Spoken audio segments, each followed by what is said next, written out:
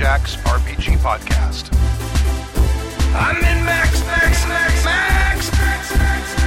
Pursuing the RPG hobby with reckless abandon. And we're on. Oh, hey, we Hi. did it. We did it. We just I'll unmute myself. How about that? Yeah, make sure your mood switches. We did it. I'm unmuted. And I am I'm on. here. Excellent. Should it be an on? Yeah. It should be Okay. on. Turn yourself on. I am on. I'm turned on. Hi. Thank you Hi. for joining us for season 21, episode 14 of Happy Jack's RPG Podcast. My name is Stu. I am Adam. I'm Jason. I'm Stork. And It's for a those, sausage fest in here today. it is. And for those of you who are local, the 50th Renaissance Pleasure Fair starts tomorrow at Irwindale Dam. Go to renfairnoe.com/SoCal, and you can find out all the information about the fair. And come and see us. We're at Rogues Reef at noon, 2, 4, and 5:45. I'm not privy to that information. Bam! Yeah. It's on the Slack, baby. There If it is. there's no E, how do you know it's old with an E, tiny with an E? Well, I think Ren Fair with an E was already taken by someone okay. else. Because they used to have a terrible URL, and then they went around and tried to find one. I'm guessing they bought it from someone. Yeah. So there's a Probably lot of why they're Renaissance broke. fairs. Yes. Yeah. Right. Well, I'll send it to you for $1 million. Right. All right. Everyone knows Ren Fair's a cash cow. Oh yeah. Yeah. Yeah. If you want to make bank, Yeah. start a Ren Fair or a podcast. Oh, I'm sure. Right? Get rich quick schemes. In this episode, we will discuss taking things seriously. That's really on this podcast? Yes. We're going to Really? discuss it. We're not going to do it. Okay. Yeah. We're going to win. James writes in about first session shenanigans. Brandon from Delaware writes in about dynamic versus static damage. And Stephen from Atlanta writes in about our first AP, Ghostbusters LA. I still want to do something called Shenanigans. Shenanigans. Yeah, thank you. I was looking at that like, What? how are we not calling it shenanigans? Did you hear that too? I was Yeah. like, That's a con title yeah, right right? there. Yeah. Shenanigans. Powered by the Shenana Lips. Nope, that's probably worse. Yeah. I think I dated her once. All right. If you'd like to email us, you can email us at happyjacksrpg@gmail.com. That's happyjacksrpg@gmail.com. We're on social media. We're on Twitter and Instagram and Facebook. Yep. And I think that's it. I think that's it. Happy Jacks RPG, all in word. And if you'd like to watch the show live, you can watch the show live at happyjacks.org/live. And we're recording at 7 p.m. Pacific time on Friday nights. And And the YouTubes. and we're on the YouTubes. And if you we're going to do a crossover episode. Dun, dun, We just got this finalized, like the third week in April. I'll put it up. We're going to do a host swap with For the Boot again. So we're going to do their show, and then they're. I have to go mow their lawn again. Yep, I already watched the tickets. All right. They have that magic bar. Huh? They have that magic bar. Yes. So this topic kind of came up. There was a post under the L5R game because we just wrapped sort of the first arc of the L5R game in the fifth session, and it was titled "Unsolicited Advice," and it was from Stephen, who is on our forums, and he had suggested. Because, as happens, and apparently this is an American thing. This is not the same in other countries. But there's the sort of pervasive, creeping evil in the L5R world in Rokugan is unfortunately named the Taint. See? Look at the faces. See? And it's an American thing. Apparently, Every this time. term that is not a synonym for gooch in other English-speaking areas. Really? You two, Adam? Really? You two, of all the people. I figured you'd be serious about this. I'm very serious about this. Yeah. I am One should take one's taint seriously. I am shocked, I tell you, shocked that we would giggle at this very serious matter. Right. So, it's obviously it's a cultural thing, and here it has pretty pervasively, I think, been adopted to Yeah. have this other unfortunate meaning, which isn't this creeping, pervasive evil that threatens all the world. And Yeah. But I feel like in other cultures and other languages, they also have 12-year-old boys who are now 40 years old and never grew up, and also laugh at other things, just not this particular one. Right. Yeah, But that word doesn't ping the joke meter Right, for yeah. them, but Yeah. other words must. Right, You know? yeah. Probably. They hear the name Fanny Bryce in England, I'm Yeah. sure they're going to have a little laugh. So, Yeah.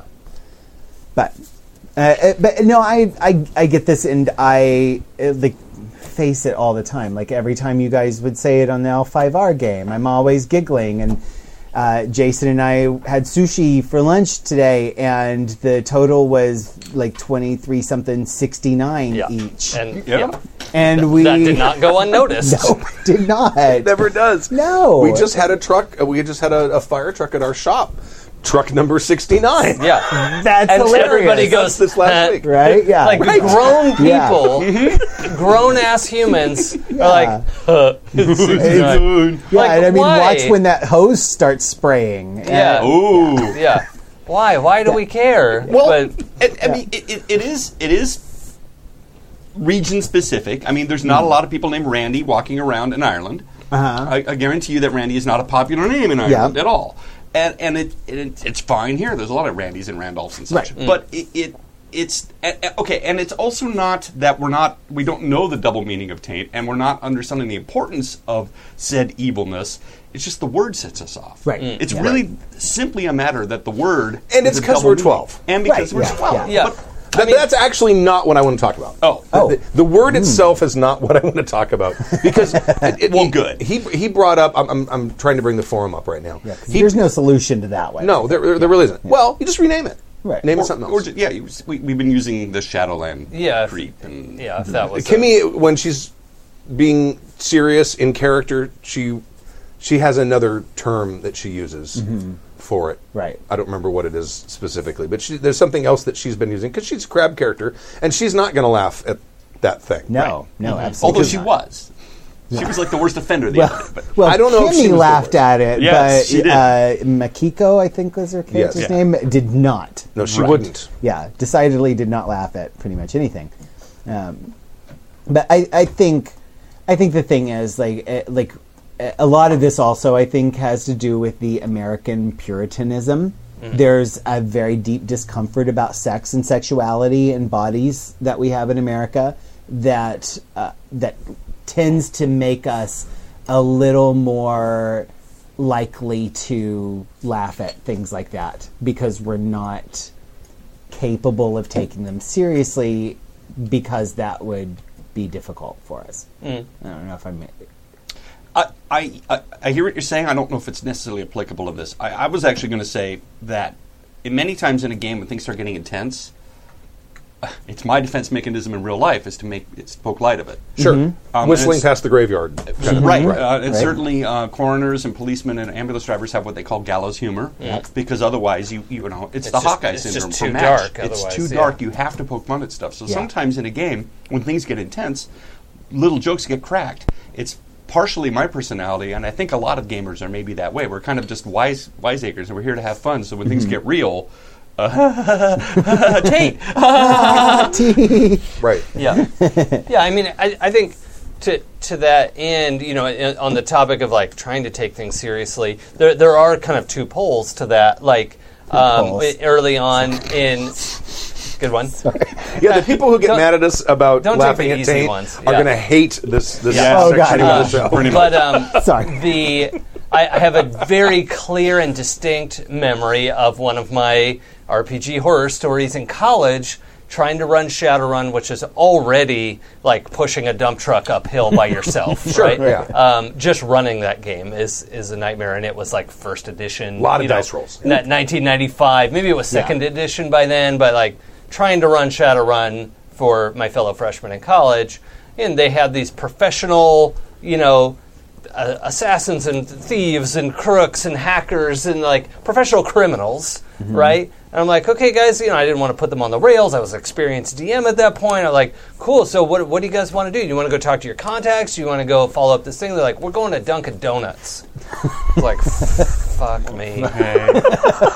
Okay, you get to Dunkin' Donuts. What do? We buy donuts and coffee. Like, God damn it. I put so much prep. And they were fucking elated. Every single one of them thought this was the funniest shit they could have done in any universe. That this was the best thing they could have done. It's a good thing you're still not mad about it. Well, it is pretty funny because, like, the first Avengers film at the very end, Yes. Yeah. they're in Yeah. the falafel place, and Yeah. they're all sitting around eating That falafel. was a, and it's freaking that was a hysterical. 2-minute stinger. Yes. Right, yeah, right. You know, yeah. the problem with that is that if you eat too much, it's just falafel. Oh boy. It's gonna be, look, the challenge was set. We're going to have know. to crack jokes all the way through this. But All the way to through. me, the whole thing about trying to take things seriously, like, yeah, I mean, you want to set the tone and try to have that, and at least have moments that are serious. And and also every game, you're going to have that person who's like, I say spoiler not as like an insult, but you're going to have the person who's like, ooh, I'm uncomfortable and I need to like. I need to change the mood a little bit, or I need to change this a little bit to feel more comfortable. But I also think, like, you have a table of grown adults sitting around playing pretend together. Right. Sure. Right. And like that in itself is a little bit silly. Don't get me wrong. This is my favorite hobby in the whole world, is playing pretend with my fellow pretending adults. Yeah. This is the closest I can get to sitting in my room alone, playing with my G.I. Joes and making up superhero code names for them, and and creating a superhero story with my G.I. Joes, because that was fun. Oh, yeah. And this is the closest I ever get to how amazing that felt to come up with those stories and be able to do it with my friends. Yeah, the G.I. Joes are actually talking back to you and joking about their taints. They are, yeah. Well, they all had little rubbers inside. Yep. Rubber bands. They did? Yeah. No, I think so. I never looked that far. Yeah, if you pull them apart. You gotta pull them there's- apart. Yeah. Okay. So I'm If you have dogs, you'll find that out. right. I Yeah, had daughters yeah. and the Barbies at the same Oh, time. Yeah, exactly. Yeah, I'm gonna go highbrow here and bring up a musical theater reference, but this isn't just RPGs. If like Hamilton, if you're watching, listening to Hamilton, the most devastatingly emotional song, which is "Burn," is this incredibly deep and intense experience that leaves pretty much the entire audience just bawling their eyes out, and then like before the notes have even settled on from the last chord, Jefferson comes out and says, "Can we get back to politics?" And everybody busts up laughing because we're all miserable, we're all scared, we're all tired, and I think this is a natural human response to. We have a deep emotion. We have and we're not comfortable with emotions. We don't understand emotions. They're the least amount of control we have in our lives. Yep. And then to when we experience those very heavily, I think it's a very natural reaction to just say, "Okay, deep breath. Let's step back and just have a good laugh real quick." Yeah, I mean, in that context, you can wind it back 400 years, and Shakespeare breaking up Hamlet. Just very distressing, heavy, almost scary story. Right, yeah. With Rosencrantz and Guildenstern making dick jokes. Yeah, yeah, Right. Or who's going to be married here? Is it a woman? It's used to be a woman. Now she's dead. Right. In one of the most devastatingly emotional stories that we have in literature, Yeah. and I think that's okay. And I understand the need as a GM to want to make your players feel these things very intensely. But I don't think that a little bit of humor to break the mood necessarily takes away from the depth of those feelings that your players are having. I think if it's the kind of humorous injection you're talking about, injections. Yeah. I think that's actually kind of a sign of the GM successfully Yeah. eliciting that emotional response from the Somebody character. has made someone so uncomfortable that they have to react. Of like, oh, I need my ejector seat. Like, I need to make a joke and get out of here. I think in a lot of ways it's a good sign that Yeah. you are connecting with your players and that they are feeling emotions very intensely.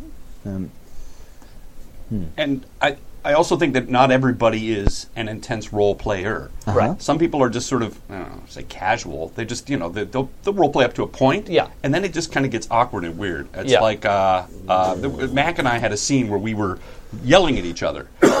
And I got a lot of emails saying I was really uncomfortable to listen to. Yeah. And I know it was in character, but it was really uncomfortable to some people. Sure. And I get that too. So you've also got people that just need the relief valve if things get a little too heavy, a little too real.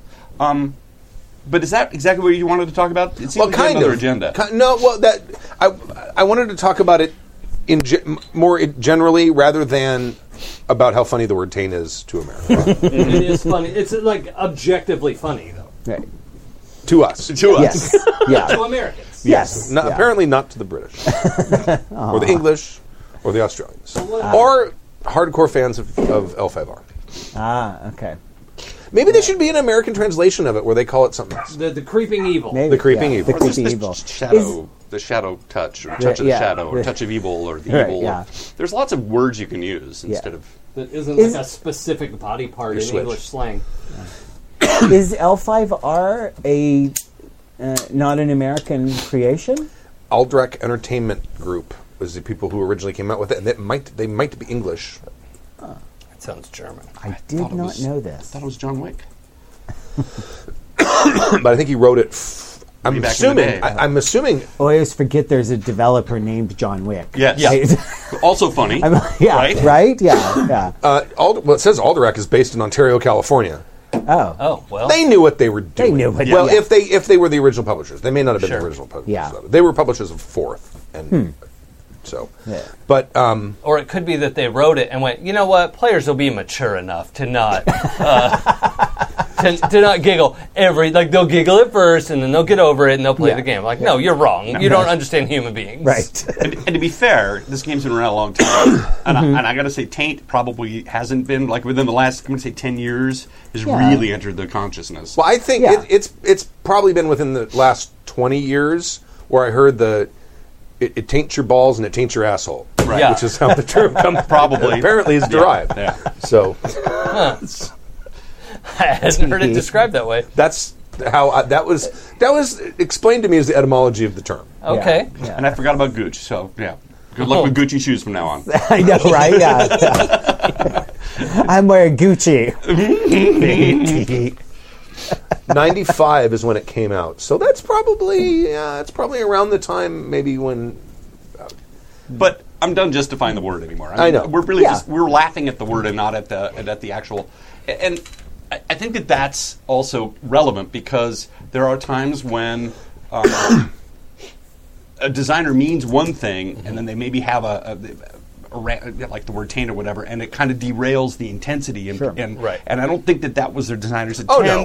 And No. people get a little upset because of, it's like you guys aren't following the feeling of it. Well, we are. It's Right. Yeah.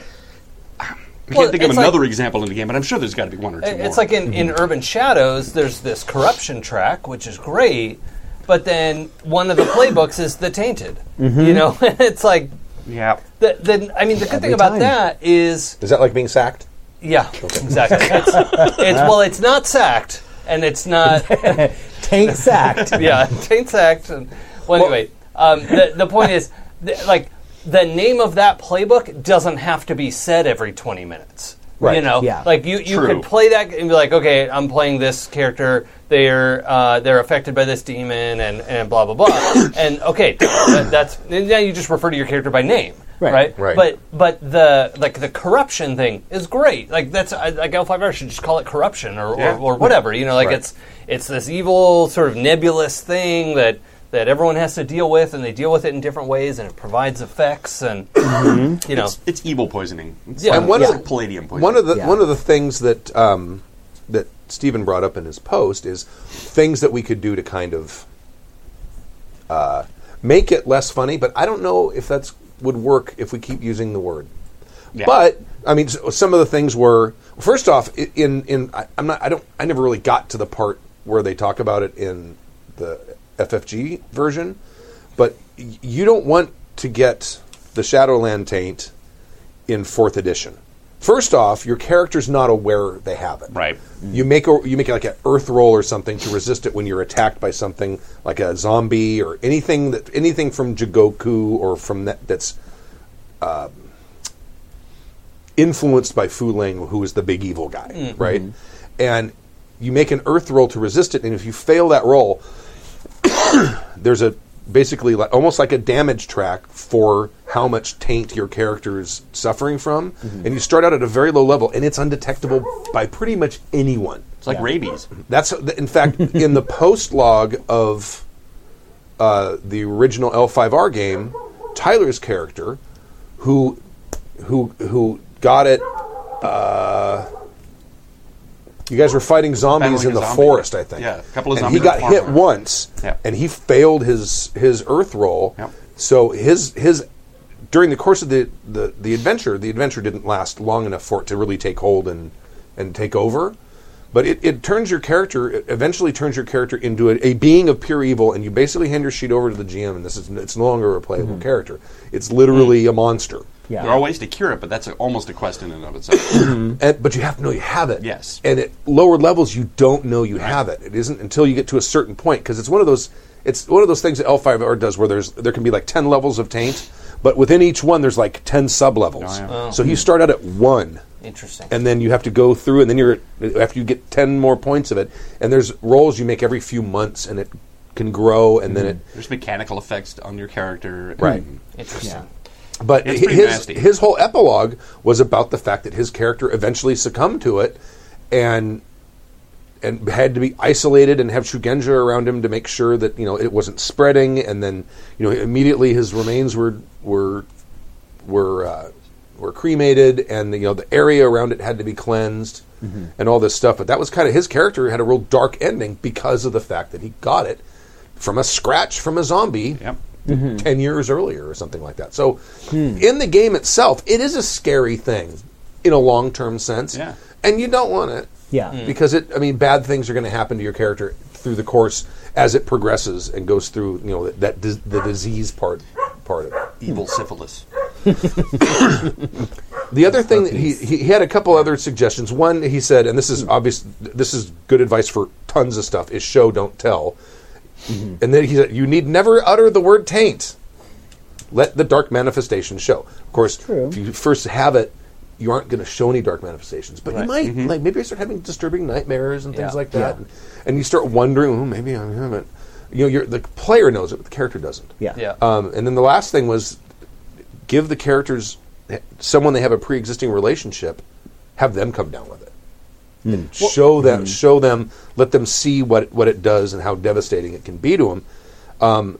Because I think there's two parts here. Part of it is there are 12 and Taint's funny. Right. Part of it is the sort of gallows humor, whistling past the graveyard thing, and that to me is not a problem at all. Right. That doesn't bother me at all. Yeah, people have different comfort levels with sort of dark storytelling, and that was where, like, early on, I realized, like, oh, probably White Wolf's Vampire isn't really for me. Like, I get the kind of story that vampire players are going for, and I don't think I'm a good fit for that. And I like Shadowrun. I like a dark, gritty story, but Vampire was, like, one step beyond what I felt comfortable with. And I was like, well, okay, I'm not going to play that. Right. But yeah, because you're a predator who goes out and Yeah. finds people, and you feed on them, and you kill them, and Yeah. Yeah. I mean, well, did you watch any of the Dark Ages game at all? I played a gangrel whose, you have nature and demeanor Yeah. in White Wolf games. My nature was nurturer, and my demeanor was curmudgeon because he was Scottish. Yeah. So, but my character would not feed on women and would not feed on children. He took one life, actual mortal life, in the entire game, and that was in the very last session. and for all five sessions, I was always low on blood, because I have to go through all this rigmarole, because I'm not going to kill someone. Yeah. So I have to go through all this rigmarole. I only feed on men. And what I was doing is I'd go and I'd talk to the guards, and we'd sit and get drunk together, and then I'd feed on them, and then they'd wake up with a hangover and not know what happened. Right. But in the very final session, it's like, okay, we're about to have a coup. A lot of people are going to die if we don't do this right.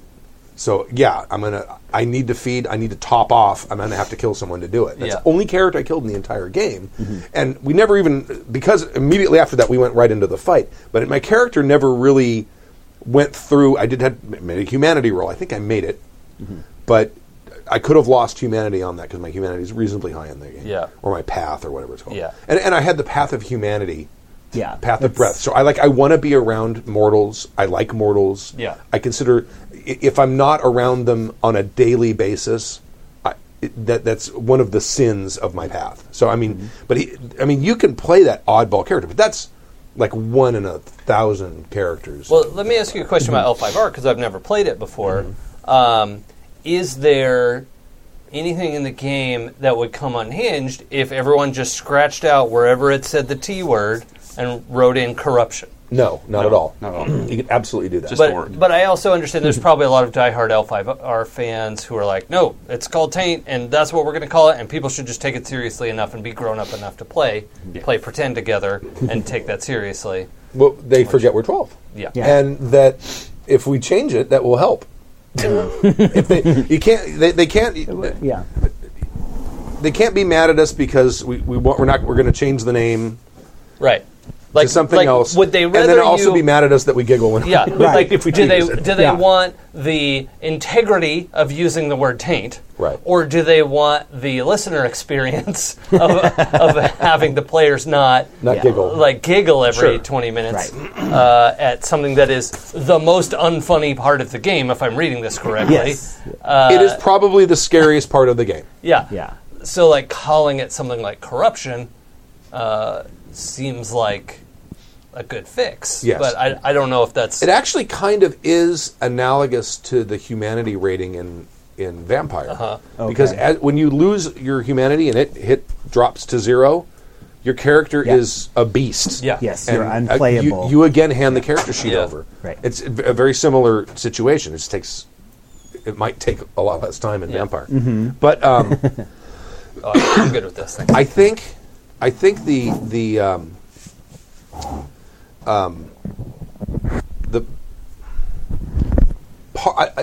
in the situation with Taint in L5R and in our game, part of it is the word, and a part of it I think is the gallows humor part of it. Yeah. Sure. Because the player characters. We even had a situation where there was a woman who had her. What was the name of that movie? Not Seven Samurai. Was it 13 Assassins? I think it's 13 Assassins.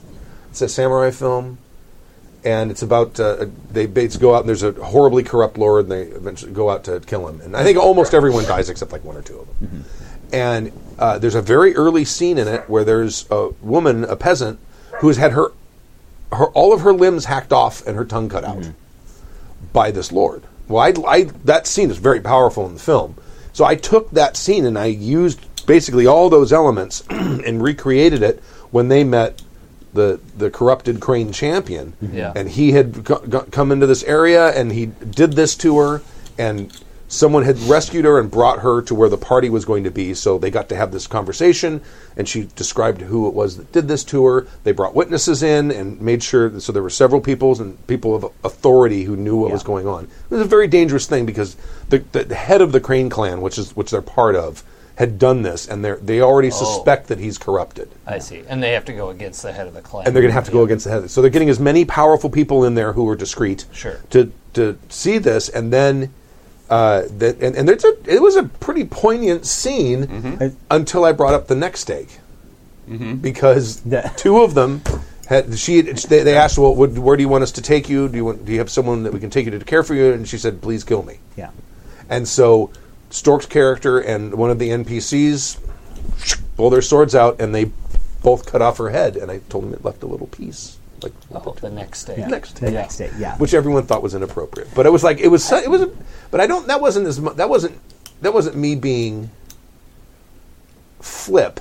It was It was an intense scene. Yeah, and it was had a release valve. Yeah, exactly. And let me just comment on that as an audience member, because I watched all those L5R actual plays and was really enjoying them. And in every scene of every actual play that you guys have done so far, that experience, that scene with that woman was by far the most memorable and the most poignant of any of them that you guys did. And then the next take line came up and it kind of made people laugh and everything, but it did not take away from me the impact that had on the characters. Like it was clear you guys needed to laugh, and you needed some emotional release from this very intense situation that your characters had been in. But watching it, I didn't think, oh, well, they just didn't care, I guess. It was just like, oh, yeah, that was pretty rough. Right. I need a laugh, too. Yeah. So I Kimmy get was that as mad. an audience Kimmy member, didn't too. like it. Oh, yeah. She was having her sort of a cathartic moment, I think. Yeah, And I fucked it up. But it was, the timing might have been better. Sure. Oh, timing. Where's the comic gold of talking about the next take 10 minutes later? It's true. It's very true. I mean, You got to do what you got to do. But yeah, I get that, and I think a lot of it has to do with people needing a break. We need and to me, the most successful stories we have as gamers is when we reach that point where it's like, oh my God, we got to step back from this because that was a lot. Oh, sure. And I'm a longtime player of the White Wolf games and lots of intense moments. And if you think Vampire is bad on the emotional intensity, you got to play Wraith, which is like, We're all dead. whoa, yeah, we're all dead. Doesn't really matter. Oh my God, I can so imagine depressing. Promethean could be Promethean could be horribly very, yeah. tragic. Actually, I found that with Changeling. Yeah, Yes, I was going to say yeah. Changeling's pretty rough. And But- especially New World of Darkness, Changeling, Yeah. you realize the implication of what Yeah. your characters are supposed to have gone through. Yeah. It's terrifying and Yeah. disturbing, and just their lack of morals, and then towards each other, even. yeah, absolutely. Yeah, It's a rough game. And it's alien abduction and torture, and it is a very difficult thing to do, and I've seen various groups handle it with different ways, but I think ultimately the stories that we tell, we like intense stories. And personally, I love them. These, like Monster Hearts. These are I can't go a podcast episode without mentioning Monster Hearts. Clearly. No, it's practically perfect. But these kinds of games are ones that I'm usually drawn to, and I want those intense moments of feeling this very deep, disturbing emotional state that my character has been put in without their control. To me, that's an exciting moment as a storyteller and as an audience member, is to see those, is to experience those moments with the character. But at the same time, I'm just here to have fun with my friends. It's okay Right. if we stop and laugh. It's okay sometimes to laugh. I think that's our safe word. Yeah. Like if you're in the bondage, you're in the moment, and things get too intense, you have to have a safe word. Yeah, absolutely. So I've been told. I know nothing absolutely whatsoever about that. So please don't get disheartened when you hear us cracking jokes about some of this stuff, because sometimes it's just, Right. Yeah, and I think also on some level the listener has to forgive us for not being, Hollywood dramatized performance. Right. That we're a bunch of nerds sitting around a table playing pretend together for hours and your entertainment. It's gonna be. We are going to err on the side of fun. Right. I've been on set with method actors, Yes. and to coin Jason's term, they're tedious. Oh, God, yeah. Absolutely tedious. Method just be actors around are the them. fucking worst. Yeah. I want to be an alligator. Oh, my God. I can't tell you... Dinosaurs once roamed here. One of the things that takes the longest to shoot on TV shows is sex scenes or even just make-out scenes. And it's not because they don't understand the intensity or that they can't kiss at the right angle. It's because they need these moments. There are these two people. Sometimes they have just met an hour or so before, yeah. and now they're naked or half naked, making out in a very intense way. And sometimes they need to stop and just laugh about it. Yeah. And sometimes 'Cause it's ridiculous. Yeah, it's ridiculous. In front of 30 people, too. Right, with, yeah. with a camera this close to your face. Oh, yeah, Yeah. yeah. It's hard not to Right. laugh. Yeah, And I 30, have to- 30 like fully clothed, Yeah. uninterested in your sex scene people. Yeah, Well, yeah. Well, No, most of them are still interested. Okay, well. Yeah. Try and get the extra grips to get off the stage. It's like nobody knows where the stairs to the grid is until there's a sex scene. right? Suddenly Yeah. everybody seems yeah. to know where that All of a sudden, transportation needs to come in and check out the set cars are working. that's funny. Yeah. Every wardrobe person is on there like, Right, well, I yeah. got to make sure the shoes are okay. Oh, yeah. They're yeah. naked. Yeah. Wow. yeah. Oh, yeah, but I the have shoes to- are on the floor. Right. They might get scuffed Oh, up. I got to tell you, actually, as a wardrobe person, the hardest I ever work is when I have naked actors on set. I'm like 5 feet away from them with a robe and slippers and their hoodie and their pants and like all of this stuff. And the second they yell cut, I am rushing in there. I'm covering them in every way possible. Is it cold on set? Sometimes it is. Yeah. Well, I imagine since you got use all LED lights now, so there's probably not generating. No, it's not all LED. Oh, it isn't. Okay. Yeah. Because those things generate zero heat. Yeah. There'll be a lot of 5Ks. Yeah. Okay. But But like one of the experiences I can bring up is so on Teen Wolf we had this situation where these two characters, they're in love with each other on the show, and they were going to have a makeout session and lose their virginity together, and except the complication is that in real life they're very close friends, and the female actor is roommates with the male actor's long-term girlfriend. Oh, boy. So there's automatically this tension of, oh, we're going to make out, and I'm sure it's going to be Oh, fine boy. with my roommate and your Yeah, girlfriend.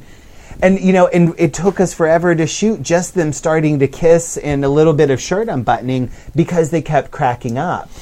Because that's the only they're way they could friends, get through and it. they're friends Yes. with each other, and it's like, I don't know if this is accurate, but it seems to me, given that situation, I think it'd be much easier to do that scene with a complete stranger than, Yes. than Yeah. somebody who's like my good friend. there's a I think so. disconnect.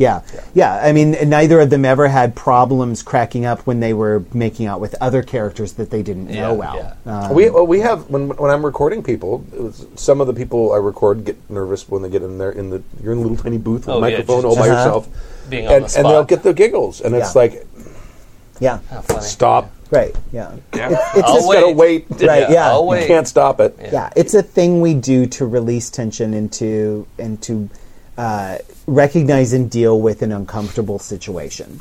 And in my opinion, if you're creating those intense situations at your gaming table, either as a GM or a PC, I think that's great. I think you've accomplished something and you've made people really feel, or they wouldn't have to get giggly about it. Right. Yeah. So, One of the greatest scenes ever on television was in the Mary Tyler Moore show when Chuckles the Clown dies. And there's a funeral for Chuckles the Clown. And Mary Tyler Moore can't stop laughing. Right. It's priceless. Go on your way home, or when you get home, go Google the funeral for Chuckles the Clown, and it's one of these exact moments where everybody's very serious and she's back there going, yeah. okay, we'll end it with that. Enough beating A that fellow of infinite jest, he hath borne me on his back 1,000 times. All horse. right. All the flag and a relish on me yet, he did. So, thank Yeah. you, Stephen, for the unsolicited advice, and Yeah. I hope brought up a thought-provoking conversation. Yeah. I think it's a great topic, and I think it's something that a lot of us take for granted. A lot Yeah. of us assume, oh, it doesn't really matter to people.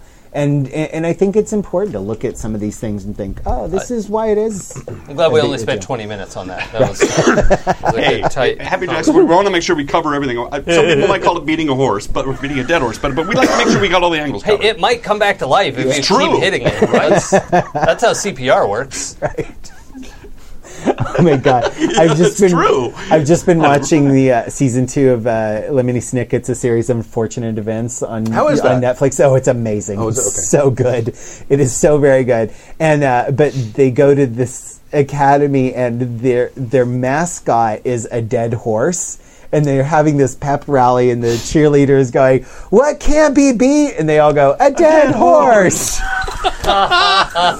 You have to pause because it's 20 minutes of laughter right there. You're dabbing your eyes. And then you're putting it back up. And you're yeah. laughing That's again. terrific. It is is so fun. good. It is. I started watching Black Sails, the Starz yeah, series. Yeah, I'm loving that series. Yeah. it's Just very loving good. it. Very Well, good. you're in a pirate phase right now. No, I wasn't into a pirate phase when I started it. What game are you playing right now? What game am I playing? Yeah, aren't you playing the Sea of Thieves? Isn't that about pirates? I've only played that like 3 times. Okay.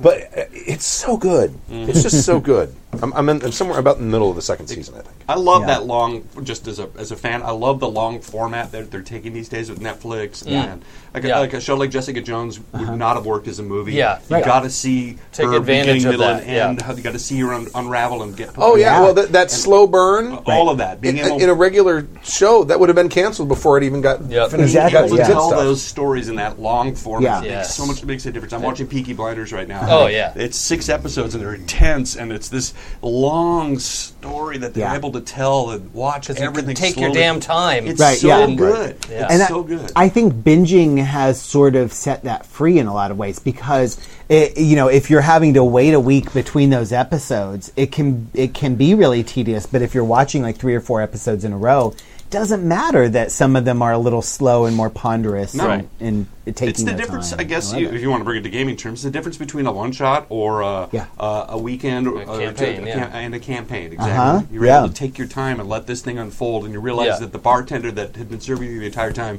is actually the crime boss Yeah. Right. who's been fucking with you the entire time, and you've been telling him all your secrets. Right. I'm going to write this down. This is such a great idea. I've never put this together before. I'm so glad you mentioned that. I'm so glad you mentioned that because coincidentally, the game that I've been working on What? has only ever been run in one shots, and I had a brief attempt to try and do like an online game with some friends from around the country, but it was just so hard to organize everything, and I was still trying to write a book.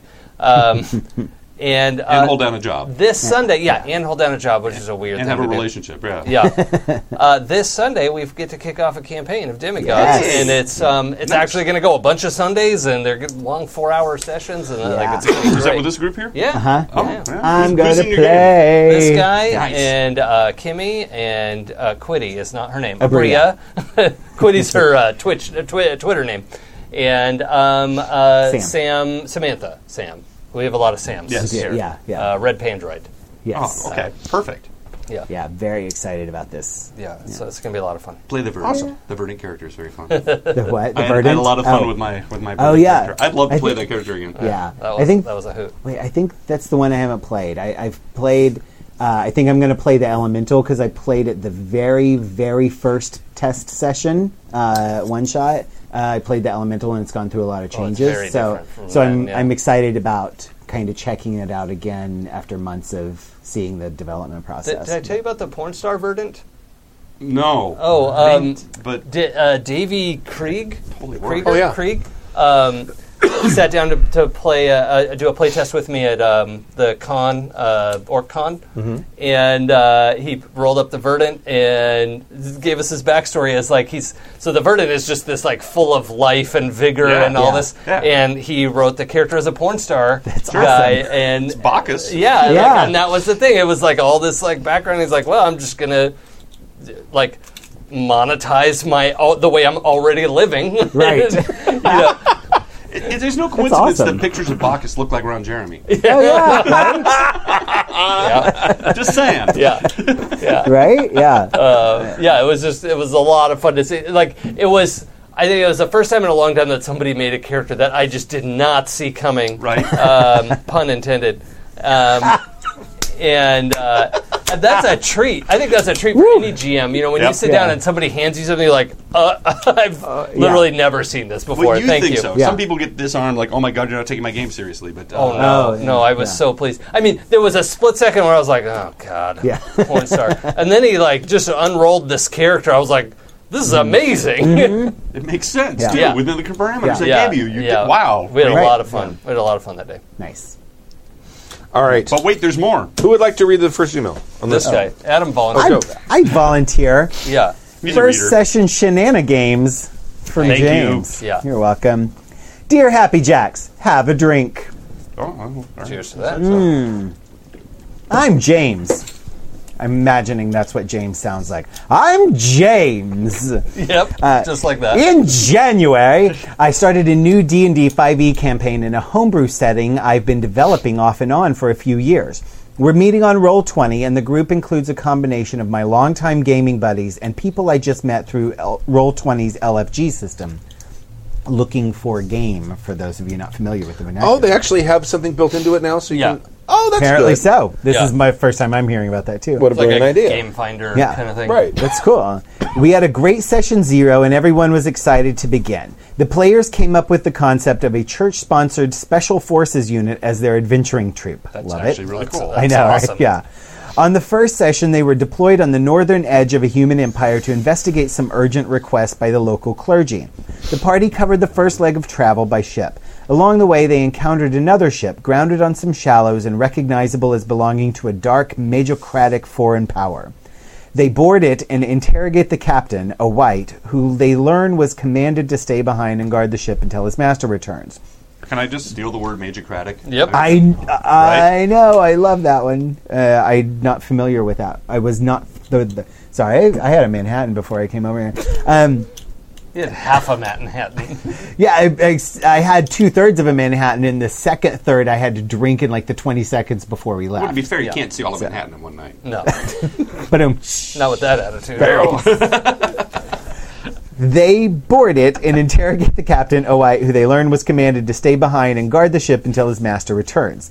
So the PCs killed it, I'm assuming the white, along with the skeletal oarmen lurking below decks. No sweat, I'm not looking to play a morally nuanced game yet. They're church enforcers. These are undead, and church doctrine is unambiguous on the prescribed course of action: kill it with fire. Kill it with fire! Kill it! This was all just to foreshadow that a foreign power has arrived. Lest the players think they're getting a 5-minute workday, that's when the sea worm attacks, attracted by the recent battle. Nice. It's a meatbag solo encounter scaled to their level. In order to showcase the complication, its grapple attack, I first had it attack an NPC sailor. The plan was for the sea worm to remain roughly stationary, grapple a creature, then swing it around like a club, causing damage to both the grappled creature and another That's target. fantastic. I know, right? Yeah. I know, right? James, you're doing great so far. Yeah, I'm loving this. That doesn't happen because the bard casts Dissonant Whispers. Bards ruin everything. I rule this does not break the grapple, so the sea worm flees underwater with the sailor in its mouth. They wait. We exit initiative. I finally think to ask for clarification from the players if they are wearing armor. The cleric and paladin confirm they are in heavy armor. Are you sure? They're sure. The sea worm emerges to attack again. I immediately roll 1d10 to select a random target from 4 PCs and 6 NPCs. The cleric's number comes up, and I telegraph that he is the focus of the sea worm's attention. On its turn, it successfully grapples the cleric. Once again, the plan is to bat around the victim like a club, but it shouldn't be too hard for the cleric to escape on his turn, especially if another PC helps him. Yay, teamwork? Yeah, I hope But so. it's the bard's turn next. Fucking bards. Jesus. The player announces, I cast Dissonant Whispers. Again. The cleric is still grappled in a manner identical to the sailor who was dragged to his watery doom moments ago. Even worse, we confirmed the cleric is wearing heavy armor, so his prospects are especially poor once he's over the railing. I freeze for a moment, then announce, that action is potentially lethal to your ally. It's probably good that you clarify that, because bards don't often know. Yeah. Wow! Nor care. Nor care. You're in the zone, man. We're making music. That's why. The game comes to They're a feeling screeching halt. We talk it over a few minutes and arrive at a group majority decision that the spell goes off, but the sea worm releases the cleric because he's upwards of 250 pounds in his armor and gear, not some scrawny sailor like the one who got dragged overboard earlier. I give them a first session shenanigans pass. The game resumes. Much fun is had by all, and we won D&D that night. Yeah. Congratulations. I advise I wanna the player. play in this game. I know, right? It's really cool. good. James, please contact me. I don't have any time to play in other games. I know, right? Yeah. I advise the players to tease the bard's player from time to time by reminding him about this incident. How about you? Do you go a little easy on the first session of a new campaign, or is it balls to the wall from the get-go? Got any first session death horror stories of your own? Have a drink, but you'll never be douchebags to me. Oh, cheers. Cheers. Never be douchebags to me. absolutely endorse going easy on round one, especially if it's a group of strangers. Yeah. Like, Absolutely. If it's my group of friends who I've played with a bunch, yeah, all gloves are off. Like, I will Yeah. murder your ass. Like, yeah. like PC death is not my intention. I am very much a fan of the players and these characters. Like, I want to see the cool story. But you telegraphed everything. Yeah. Oh, yeah. This bard is 100% responsible, and as far as I'm concerned, wanted the cleric to die. Yeah. Like, Possibly guilty of murder. yeah, Yes. yeah, that's attempted murder. Yeah. You did everything right. Yep. You set up everything so that they would have a clarity. There was no gotcha moment. There was no, it's like, look, if you do this thing, bad shit will happen. It grappled the thing. You cast that spell. It went into the water and drowned the dude in its mouth. Then the exact same situation comes back around like, yes, that's going to happen again. Yeah. Like, Right. Yeah. but I 100% agree with how you handled that. Like, Oh, yeah. I do too. this is potentially lethal to your teammate, and everyone's like, wait, what? Right. Yeah. So let's talk about that.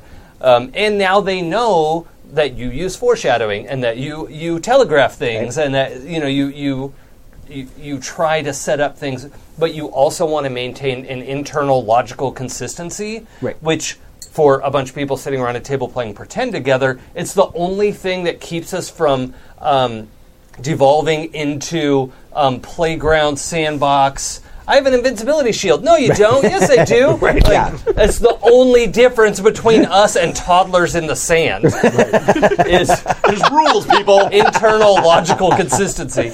And we take that consistency. Oh, God, yeah. We take that difference very seriously. Yeah. And I don't know the last time you played like Shields with a toddler, but there are some serious rules. Yeah. And usually they're entirely 100% in favor of the Yeah, toddler yeah. and against you. Let's Yeah. pretend you don't have a shield and sword right now, and I'm going to kill you, okay? All right, here we go. What? What? Yeah.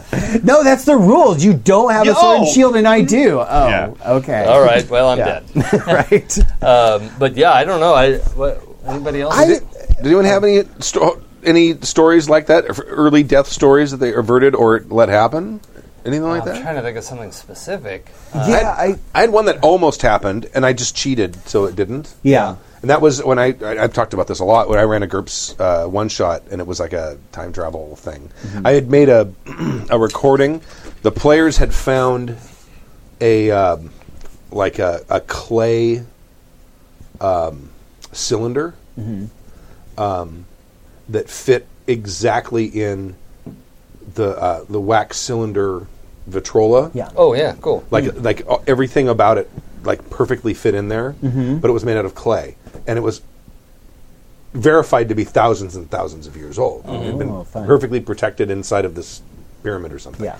And they listened to it, and I had made a recording of this super scratchy recording with my best Serbian accent, and it was Nikola Tesla saying that he was stuck back in time yeah. and could someone please come and get him. Basically. Nice. So That's fun. that was the beginning of it, and then the players, when it started, there was a firefight right in the very beginning, and I got a critical success on one of the PCs with a rifle, and it would have killed Yeah. his character, and so I'm like, I misses. Yeah. Yeah. Yeah. Or it was a regular hit. I'm a big fan. So here's my philosophy. Whenever I'm GMing, especially because I have no control really if I'm a player, other than to say I don't like this game, but I don't like conflict, so I actually won't say that. I'll just make just excuses suffer. for like 6 months, and then I'm like, well, I've missed for 6 months. I guess I can't come anymore. That gets me out of the game, right? Yeah, yeah. But sorry, just nearly fell off my chair. I should have more beer. Yep. Or another Manhattan. I know. I almost went and bought some whiskey to bring, but Maybe a two Manhattan. yeah. Sorry. Well played. Now I'm a little distracted. Tainted, if you will. I don't get it. I don't get You it. and your Gucci shoes. There it is.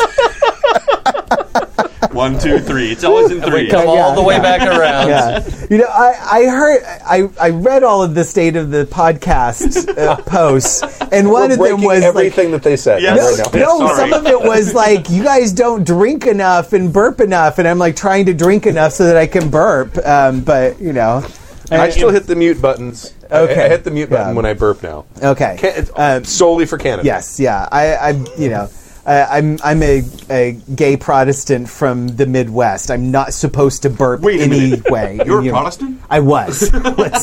I should use the correct Reformed. tense there. A Reformed yes, Protestant. Reformed Protestant. Wait, I see. Let me do that better. Wait.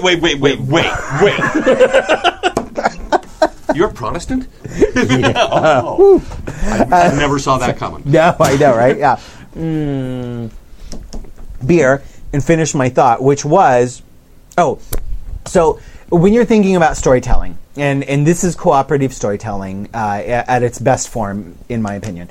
But when you're thinking about storytelling, the PCs are the main characters. These are the heroes of your story. Whether your story is heroic and epic, or whether it's tragic and Or slapstick comedy. slapstick comedy, these are the heroes. They're the stars. They're the characters that are the most important. If they die for random reasons, like the sea worm retreated and didn't let go of you in the very first 5 minutes, that's not a PC. Yeah. That's not what happens to the main characters of the story. Yeah, that's Ned Stark. Exactly. Yeah. It might be an important character, but that's not a focus character. And so if you are so tied to the rules in a story that you're telling that you are killing off your PCs in the first session, I think that is weak storytelling. Mm-hmm. And you are perfectly welcome to do it, and especially if you're more of the dungeon crawl. We have no emotional attachment to these characters. We're just here to hack and slash, and we're gonna, or we're borderline strategy gaming with some voices. Fine, that's totally okay. You play that, and you kill off whatever characters you want. You're not telling a story. You're playing a game. Totally acceptable and Sure. extremely fun in some cases. But if you're telling a story, there should be some weight to those characters, and they should be important. And these characters are not the same level as characters who would die in the first 20 minutes of the story that you're telling. Right. I think there's a couple of things going on here. You brought up the point about you've just learned something about your GM. Mm-hmm. You learned about his style. You learn to watch for his tells. You learn what it is he does, and he's a fair GM, and that's really cool. I really like the way you resolve that problem. Oh yeah. Back in the day when I was an angry 15-year-old, I was a pretty vengeful GM, and I can remember on one occasion we were playing a Champions game, and we had varying power levels. So we had a ninja character, we had a Iron Man character, and such. Long story short, they were fighting some robots, and I set up a situation where the ninja character could be effective, basically putting a door in the robot. And he never bothered to look for it. He kept trying to just attack them. Right. And I think I hinted at, well, your sword seems to be ineffective. They just got angrier and angrier. And in hindsight, I should have let them know it's like, all right, there's powering level disparities. Forced a perception check or something. Right. Yeah.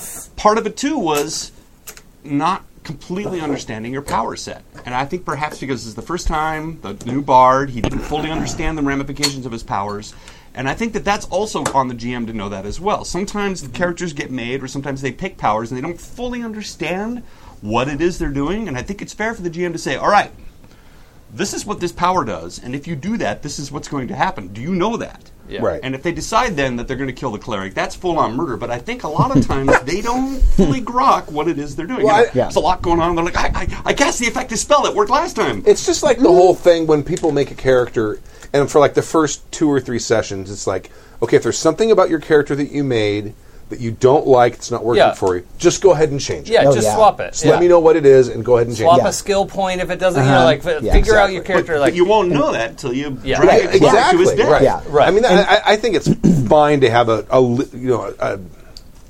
a break-in period for your character, Right. where you kind of Absolutely. figure out what it is you want to play, whether or not you're playing what you want. Also, I have a slightly different take on this in that, or let's say a caveat. This cleric would have died through no fault of their own, right? The bard, if the bard was bringing about their own doom, I think my warning would have been like, look, this is what happened last time. You're caught in the jaws of this worm. Are you sure you want to cast this? And it whispers on it because last time it dragged the sailor to its doom. And I don't even know if I would be that clear. I'd be like, are you sure you want to do that? Do you remember what happened last time? Because it's important to me that they have this sense of internal consistency of like, you cast this last time, it dragged someone to their death. Yeah. What do you think is going to happen now?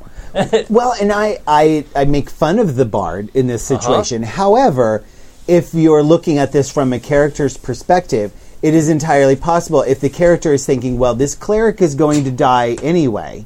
Yep. It's caught in the jaws of this sea worm. And they've just seen an NPC die. Yep, yeah. Right. So it's either we kill the cleric so that the rest of us can survive because I know this drives it off, or we are all going to die and the cleric dies anyway. But I think if that was the player's character choice, the game wouldn't have ground to a halt with a big conversation. Yeah, that's true. He would have said, I know, I'm saving us all and sacrificing the cleric. I'm doing that on purpose. Yeah. Again, you guys are saying the same thing, which is I don't think either of them completely, or the bard didn't completely realize the consequences of his actions. Yeah. Right. And I think it's completely within the GM's purview to point that out. And in fact, the responsibility of I the think GM. so. I think so. At any time, even an experienced character, it's like, all right, you know that if you do this, this is what's going to happen. You know you're a bard. You've been doing this enough. You know that's what's going to happen. Because sometimes the drunk player might go, okay, right? And you can still do that.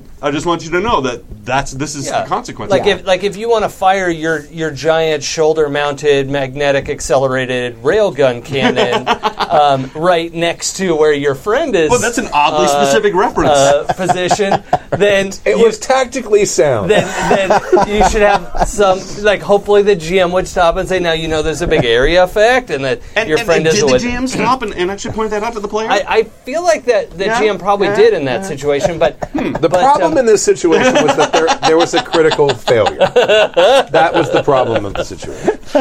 I can't recall what the specific situation was. It's not that the band was off. We were fighting a demon with an iron taint. Yep.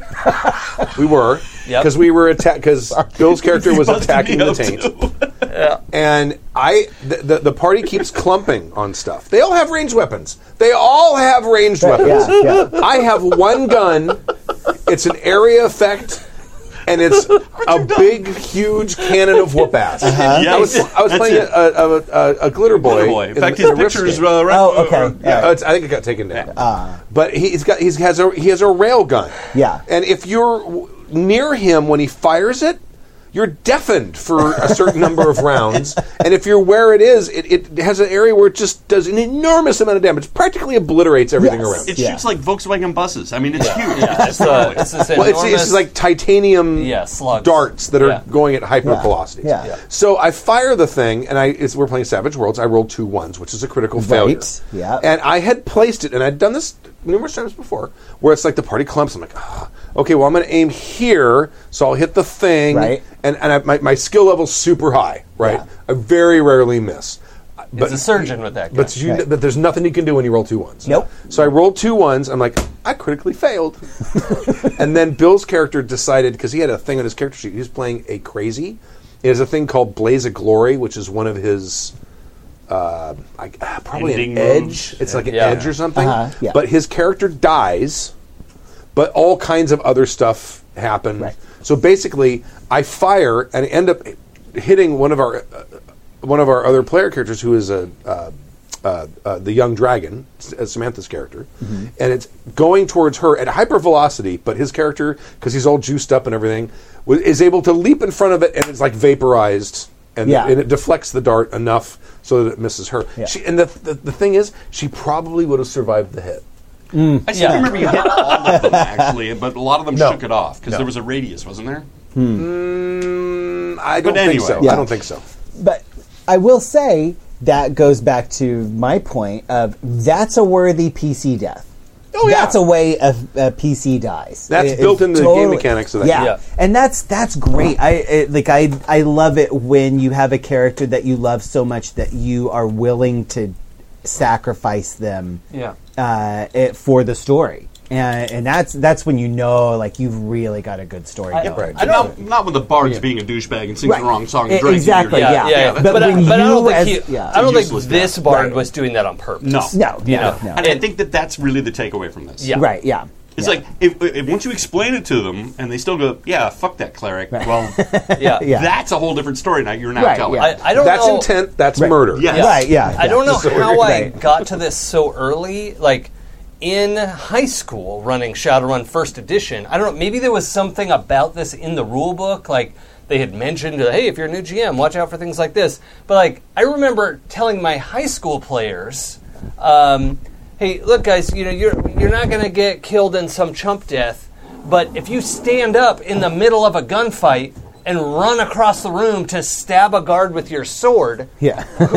who's like firing at you with a light machine gun, you're not going to make it. Right, yeah, yeah. Right? Like, that's just, it's not going to happen. You should know. And it seems funny to me that, like, 17-year-old me, was thinking, hey, like, the book must have said something about that. probably did. I don't think I could have come up with that on my own at that Yeah. point. But, just that there would be something baked into the play to say, like, yeah, like, look, this is a deadly game, and you've got health points, and you could die, but don't give anyone a chump death. Right. Right. Like, make it worth it. Like, this is a game to have fun and be cinematic and big, and like, don't give anyone a chump death. But if somebody's completely careless and they understand the risks, that's not really a chump death. Yes. Right. They made a real bad decision. The Yeah, term "being yeah. a fan of your characters" or "being a fan of your players" Yeah. is new to me because that was never mentioned anywhere in High Guy Oh, Galaxy. no. Oh yeah. No, Well, never. I missed the whole D&D train Yeah. growing up. It was Like I went so straight. weird. I It was- started with Shadowrun. It was almost, and still is, into a sort of say competitive. It's Yeah, like players yeah. won't even let the GM know what they're going to do until they do it. No. Oh, yeah. no. And it's like, it's surprising the GM. So now the GM doesn't have time to Yeah. plan a way to fuck with And you. you still do But- that Yes. in our games. We still have it's that a reaction. mindset. Yes. I Yeah. still play not competitive, but I don't because with the D&D, and especially back in the day when people would you give them a chance to retaliate against you. So if you surprise them, now they don't have a chance Right. to plan and they have to react. Maybe that's where that sort of comes from. Yeah, when It you're absolutely assuming a does, GM who, when you tell them like, "Oh, I'm gonna cast polymorph on myself and make myself real small and then sneak around," then you're assuming, well, the GM on their turn is gonna Make a cat. do something to Right. counteract Yeah, it yeah. before you do your thing and Yes. metagame it. Right. That's your fear is metagaming. Well, and yes, Yeah. it was a Yeah. big problem. The word metagame hadn't been invented yet, but Right. that was a big problem back in Right. the day. I know That's almost a whole other topic. Is GM metagame? It absolutely is. yeah. It really Yeah. is. But to bring it back around, I think that a lot of games now, that advice, be a fan of your character, is written into books. It's Yeah. not always, or be a fan of your player.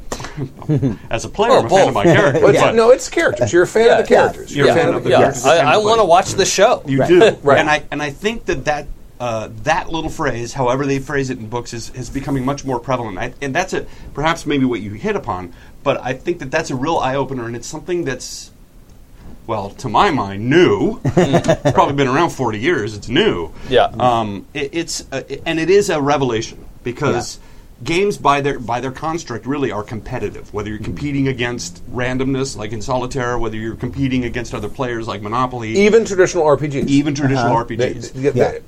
Look at the combat mechanics. Yes. It's like there's a reason you have dice. The GM just doesn't decide who's Right. going to win or lose. And, But Right. there's You- still a combat kind Yes, of thing there going is. on. Like, Yes. you're throwing bad guys at me, and I don't Yeah. like it, and I'm going to figure out a way to get around your Yeah. bad guys, damn it. I feel like maybe a lot of that comes out of D&D's origins as being connected to strategy games, War games, yeah. to war games, and so it's natural to play that as more of it's an adversarial relationship, and it's not a I don't like you, we're enemies relationship. It's a I'm the opposition. You're my opposition, I'm yours. We're fighting against each other in this game that we're playing, and that's the nature of the game. It's like when you're playing Battleship, it's not like the other person on the person on the other side is evil. They're just the opposition. Well, maybe they are. Yeah. Maybe some of us play I'm playing the Allies and they're playing the Axis. right. Maybe we role play a little bit when we're playing it. Maybe. Right. The Empire's a legitimate government. We're all good. Right, On that side. They're the ones in charge. Just Right, being yeah. a good soldier. I think there are a lot of GMs out there that still play sort of antagonistic. Oh, Actually, I can think of one who even goes by an angry denomination that really likes it, or at least revels in the fact that he likes to pick on his players. Oh, yeah. But I know that we get enough horror stories, and we even get enough people that writing in that they don't. That's kind of the norm. There's a lot of that out there, and maybe the landscape is slowly changing. But you know what? But when it comes to combat, I don't think as long as the GM is acting within the constraints of the NPCs or the monsters or whatever that he has in front of him. Yeah. Playing tactically, a sound tactics. Yeah. If you're a GM who's capable of that, which I'm not, but if you're a GM who's capable of that, and they have a good leadership, and you're fighting, let's say, a bunch of veterans or something like that, having the GM look at that and do his best to try to beat the party in that staged combat. I don't think that's a disservice. No, that's different. I think that's different from what we're talking about. Yeah. But is that different from what you're talking about? Well, You're talking unless about- you play with Bill, who's really good with tactics, and he wipes out an entire party with one kobold. Well, Okay, that could happen. That could happen. And honestly, this is something I recently discovered. So I recently ran a 5e game. I ran the Sunless Citadel campaign in 5e for my nephew and some neighbors, most of which had never played D&D before. So I'm responsible for explaining the rules to them. I'm responsible for creating the setting, the story, and I'm responsible for running their opposition. So, I knew for a fact that there were things I could do with my NPCs that could just wipe them out instantly because I knew the rules and they didn't know that I could do these things. Right. I chose to go easier on them. Not to fudge rolls or anything like that, but I was I tried to play it more as the opposition was at the same level as them, as opposed to the opposition just knows how to game the rules. A finely better. tuned machine. Yeah, exactly. Yeah. Here, little toddler, here's a very big sword, and I've got the same big sword. Whack! Right. We have the same weapon. But what? Yeah, Right? we follow the Yeah. same rules. That's like when Allie and I, because somewhere in the house we have there's foam swords or something, and it's like the difference between a kid and an adult. She's trying to hit my sword. I'm trying to hit her head. I'm like, Yeah. Oh, boom, yeah. boom. I'm like, you need to parry. Get your guard up. Boom. Right? Yeah. And then she goes for the taint, and it's all over at that point. Just Q's on the ground going... And Allie's standing over him going... Yeah. This, I am She-Ra. there's collateral damage in a taint attack. That Frazetta scene with Conan standing on the body, yeah, that's Allie on a stool curled up. Yeah. All right. I'm going to mute for a second. I'm sorry. And that's it for Adam tonight. Thanks for joining us. All right. Thank you, James, for the email. Yeah. We didn't keep have doing what you're doing, James. That's Yeah. amazing. And We didn't have a lot of stories. a good writer, I got to say. I really like the way he composes emails. Yeah. Can I send you my Absolutely. emails so you can make them better? Yeah, and send us more emails. Right? Yeah. Please. Static damage versus dynamic damage. Brandon from Delaware, who would like to read that? I'll take Anyone that. got a good Delaware accent? No, this is written like a robot, though, so I can do that. Okay. Greetings, tertiary adjuncts for douche Imitrix 01. Just to mix things up a bit, I'm going to open by telling you to drink rather than sticking it at the end. And a P.S., so do so. Sticking it. Thank you for sticking it in, Orion. Oh, sorry, I didn't mean it. Go ahead. We were all going there. Just don't call me Shirley. As anyone on the Discord can attest, there's a Happy Jacks Discord channel, if you didn't know. Oh, we forgot about that in our social media. Yep. Ah. This is a question I've been mulling over for a while, and I still have yet to come to an answer on my own. Which is a better system, That's in static quotes. damage or dynamic damage? Allow me to elaborate. In some systems, World of Darkness, Genesis, etc., weapons have a flat damage rating and add extra damage based upon excess degrees of success achieved on the attack roll. Generic rifle number 3 inflicts 4 damage on a shot, plus 1 per success after the first. This is what I mean by static damage. However, other systems, D20, SW is probably Star Wars, Savage Worlds. But I like the way your mind works. Yeah, list their weapon as having a range of damage determined by die. A longsword inflicts 1d8 damage and gains no bonuses to damage regardless of how incredible the attack roll is, critical hits notwithstanding. This is what I mean by dynamic damage. I call that wild damage, by the way, and I think we're about to agree on a bunch of stuff. Oh, no, you don't express your opinion. Well, which do you prefer? Why? Do you believe one style is better for a particular tone of game, pulp, horror, etc.? I'm curious to hear the crew's opinions on this matter. Keep kicking ass and taking names, guys. Corporal Brand is just another busy drone on the forums and Discord. We weren't supposed to read his last name, damn it. Oh, hell. Sorry. Well, You can't say that. Yeah. You'll have to go bleep it out. Make a note of it. I'll bleep it out. okay. That's been bleeped, and thank you for your service. Hour 15. P.S. Stu, I request earnestly that you do another GURPS actual play. For all the love it gets on this podcast, there's a dearth of content directly relating to it. I have one of planned. content. It'll probably happen after L5R. PPS favorite beer. I assume that's a question. Mine is the Abbott 12 St. Bernardus. Oh, wow. Yeah. Free beer. Free beer. Free beer. Red Trolley Ale. Oh, you know what? Actually, That's a good yeah, one. Had that. yeah. Had that a while ago. Free Quite nice. I love red ales and Red Thank Trolley. you. Red I love Trolley red is ales. so good. I like yeah. pretty much, yeah. Yeah, and it's San Diego, I think. You have a I know, parody right? song Yeah. to record. I'm as free as There's a beer now. Sierra Nevada Pale Ale. Yeah, Yeah. easy. What? I'm drinking it right now. If only they gave us money. I wish they were public and I would own stock. No. Because they always say you should buy the stock of the products that you love. Yeah. I will say it's one of the few pale ales that I actually enjoy drinking. Yeah. And, yeah.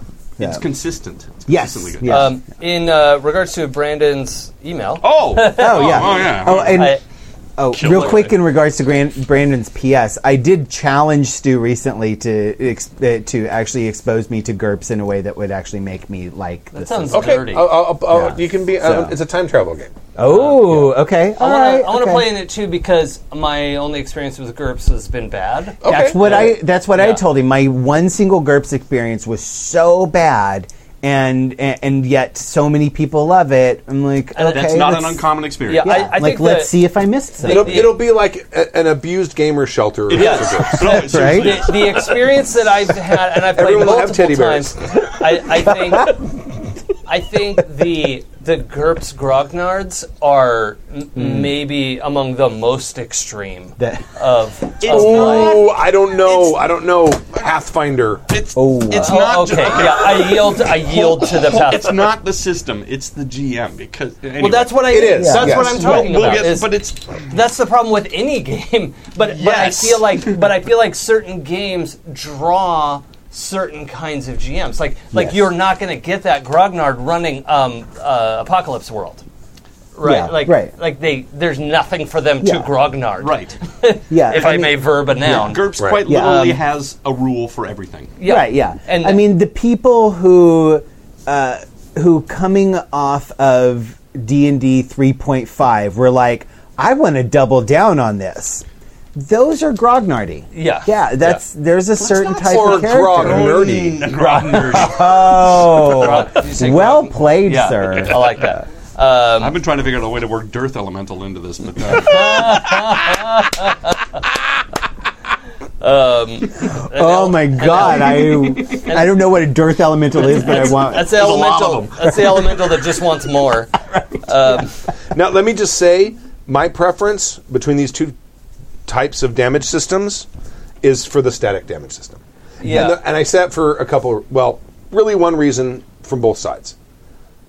Player is like, roll, I miss, god damn it, I roll, I miss, god damn it, I roll, I hit. Oh, I rolled a 1. Yeah. Right. So there's a minimum amount of damage you're going to do with the static system. Yeah. Right? Like Right. If you have a rifle or a sword or something, it's going to do 4 points of damage or 5 Yeah. points of damage or whatever it is. And then all the extra successes you get, because I don't know about Genesis. Yeah. I only know about Here's the thing that bugs me about a dynamic damage system is that a great axe and a dagger can roll the same damage. Yeah. Yes. Right? Now, theoretically, you're adding your strength bonus and blah, blah, blah, and that's your floor. Yeah. But that's, to me, what I don't like about that is the wild range of numbers that the great axe can get. Yeah. 1 through 2, 12 possible numbers just sounds crazy to me. Hey, okay, this is going to tread dangerously close to a minefield. Please just allow me to get up to the edge without going there. I will step on the mine for you. Go ahead. Okay, but a lot of the dynamic damage came from Dungeons and Dragons, where Yes. armor was abstracted. Yes. And so the dagger and the battle axe.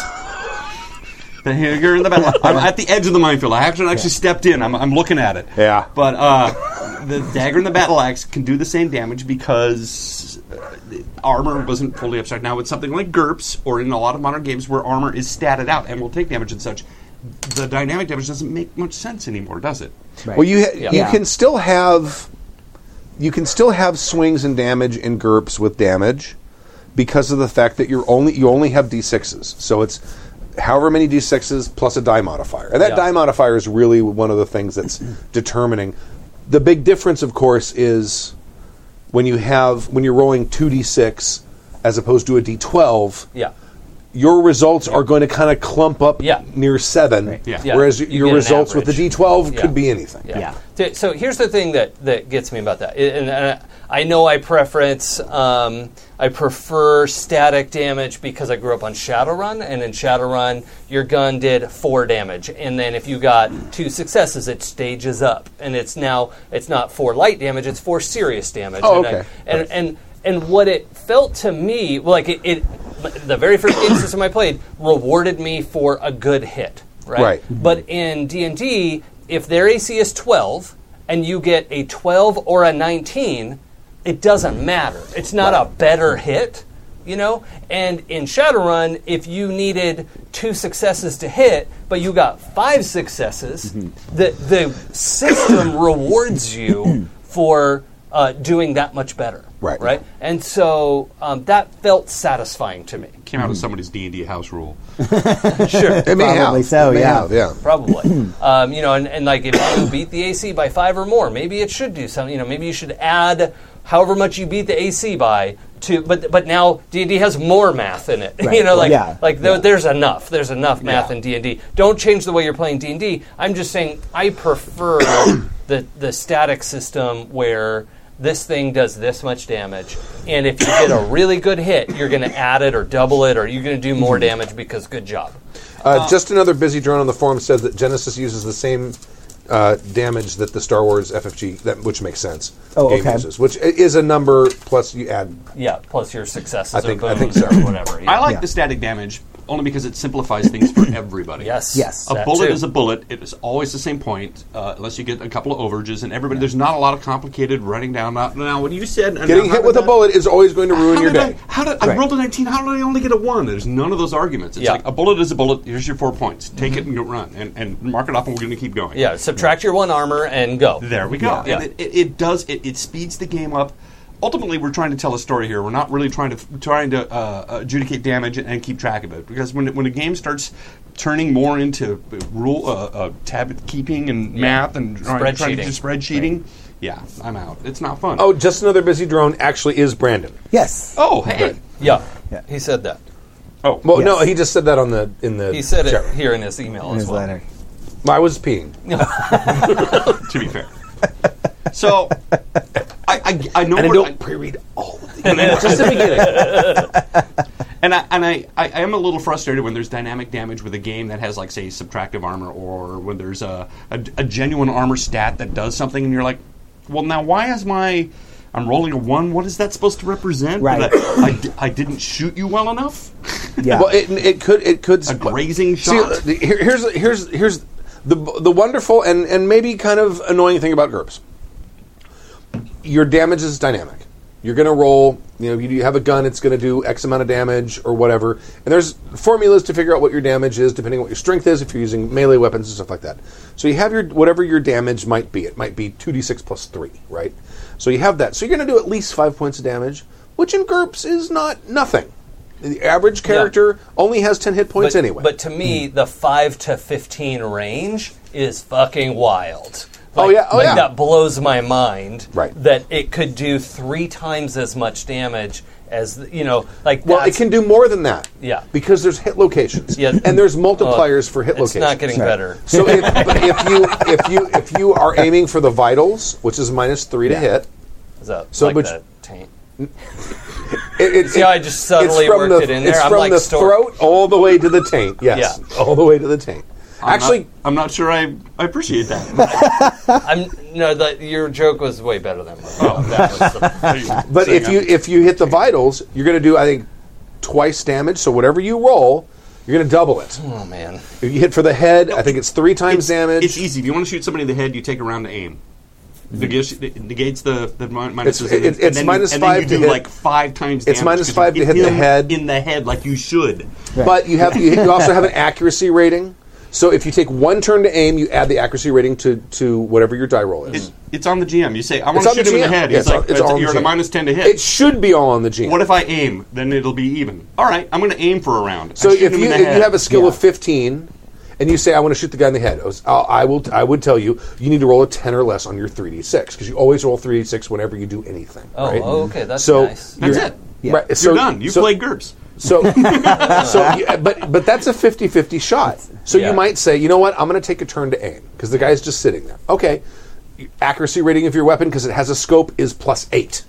So now you have to roll an 18 or less On 3 dice. on 3 dice. Well, that's guaranteed. Okay. and 18 is always going to be a Right. fail. And how much damage do you get with a bullet to the head, Stu? If it's a sniper rifle, you're talking like 8d6.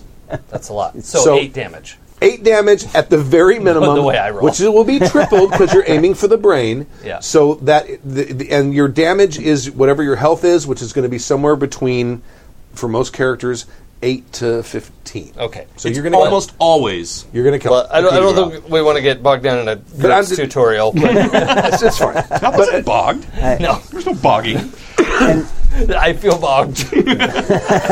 It's got some modifiers. The problem with GURPS and the problem with probably the kind of people that ran it for you is there. If you go through those books and you distill out all of the dice modifiers, there are hundreds of them. Yeah, and if your GM doesn't know the game backwards and forwards like Stu or Flip, flip, the flip, Mook flip, does, flip, flip, flip, flip, flip. yeah. But what you need to do is you look at it. There's a few things you look for. There's range modifiers. You want to know those. If it's far or whatever. You're not selling him on it. He's No. tuning out. I can tell. If you're trying. if you're aiming for a certain hit location, if you're not, you don't need to worry about it. It's whatever your skill level is, and that's basically it. And then you just basically look for what's the most relevant thing. Are you on an unstable target? You might be at a -1. See, here's a streamline that I've always liked better. Shadowrun didn't have hit locations, and at one point we were like, oh, maybe we should come up with some, and then we realized like, oh, this is complicated. If it did a lot of damage, it hit center mass or grazed the head or something. If it did a little bit of damage, it hit the leg or the arm. Right. Cool. You know, it was like, Well, the way- great, let's move on because this Right. is too much work. the whole thing about the hit location in GURPS is it involves intent. Yeah. So if I want to hit the guy in the head, and I have the time to line up the shot and make the I shot. mean, don't you always, if you're shooting at someone, aren't you always trying to do a killing shot? Yes, but I that's mean, the point. I mean, I was playing not a game necessarily. about a year ago where my guy it was a sniper guy, took a shot, rolled well and rolled a 1 and barely broke the windshield. And he was aiming for the guy's head, and it was very anticlimactic. Yeah. that wouldn't happen in GURPS. It was the rules. He would kill him. In GURPS, if you score a headshot, you're going to kill the guy. Unless it's like an ancient red dragon or something. then And maybe that is, it's and that worth is it. the nice thing about GURPS, especially if you have a GM that knows those rules and such that you anything that you want to do, you're allowed to do. Nobody can sit there and go, I'm going to have to fudge something. There's no, I didn't find a chapter on headshots. Well, let me just say, the author of the email said, couldn't that argument be used to describe the swingy nature of dynamic damage, though?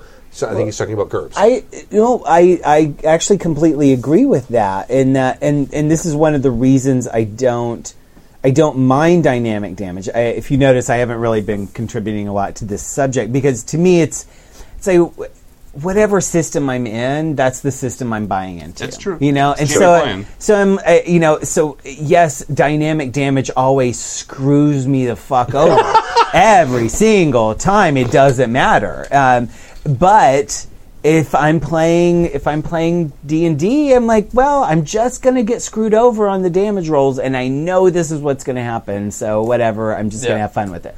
But I think one of the things I always explain to newer players, especially, is it's not so much like damage is not the place where we have a problem figuring out what we're talking about. It's actually hit points and health that I think that confuses a lot of people. What the heck is a hit point? Right, yeah. And I think the idea of hit points, people think it's like, oh, it's these levels of health, but it's really not. It's like you said with Armor Stork, it's an abstraction of how much you can take. Yeah. And so I try to remind people it's not like this just linear thing. And like once you hit, if you take so many hit points, you lose an arm. It's if you take so many hit points, it might be more damaging to you because of your morale or because of your exhaustion level. It does, just because you get to 0 hit points, it doesn't mean you have a sucking chest wound. Just means that you are at the end of your limits. Yeah, it kind of depends on the situation, right, too. Like if you got to 0 hit points, being held under the water in the mouth of a sea worm, then you're at a real dire situation. That's very different 0 hit points than if some kobolds have been poking you with their sticks for 20 minutes. But I will say one of the things that really I had trouble with. So I didn't play D&D until 2002. 3, maybe probably 2003. That would have been 3rd edition, probably? Third and a half. Okay. Yeah, 15 years ago, basically. Was my very first D&D game. But I've been playing RPG since 1989, and that's been Shadowrun and all the point-based systems and Palladium and Teenage Mutant Ninja Turtles and a lot of different stuff. But for me, the thing that had been so consistent in many different games was the degradation of your performance as you take damage. It's built into Shadowrun. It's built. I love that shit. Yeah. Yes. And to me, it was tricky that in D&D, you're just as deadly until you hit 0. Yeah, I've got 50 hit points. I'm down to 1 hit point. No problem. I'm still just charging ahead. And it was one of the things that I thought 4th edition actually did well was the bloodied mechanic. Yeah. At least had something. Right. Half your hit points. Okay, that's probably worth noting that you're at half your hit points. Well, one of the go back to GURPS. Go back to GURPS for 1 second. You attack a limb, you do half damage. Whatever your health is, let's say your health is 12. You do 6 points to a limb. That limb is crippled. Sure. It's not usable anymore. Yeah. So the combat effectiveness starts dropping because if you're right-handed and someone attacks your right arm, cripples it, you now have to pick your sword up with your left hand, and there's a -2 to every attack you have with it from that point on until you cut that limb off, and then you have the Dark Knight thing from Monty Python. Headbutts. Headbutts or kicks. Which do shit damage. There is one other thing that I wrote it down so I wouldn't forget, and it does dovetail into what you guys are saying, which is the difference also between dynamic and static damage is that it can affect the way you play the game. Oh, sure. If you have 1 hit point and you can still charge that kobold that's been poking you, and you are still effective. If you know that every time he pokes you, you're going to take 4 points of damage, and you're at your 4 last points, you're going to come up with a whole different way to assault that kobold. True. You're not just going to attack him straight out. You're going to bait him or negotiate or whatever. There is a different set of rules that happens when you're not suddenly immortal or when damage is consistent every time. But if he's doing 1d4 damage, then you could easily shrug it off. There's a chance. There's almost a or if he does 4 points of 75%, damage plus whatever extra successes he gets. Yeah. Well, and that can also kind of lead to some character understanding. Oh, it absolutely can. Because you can negotiate now instead of fighting all the time.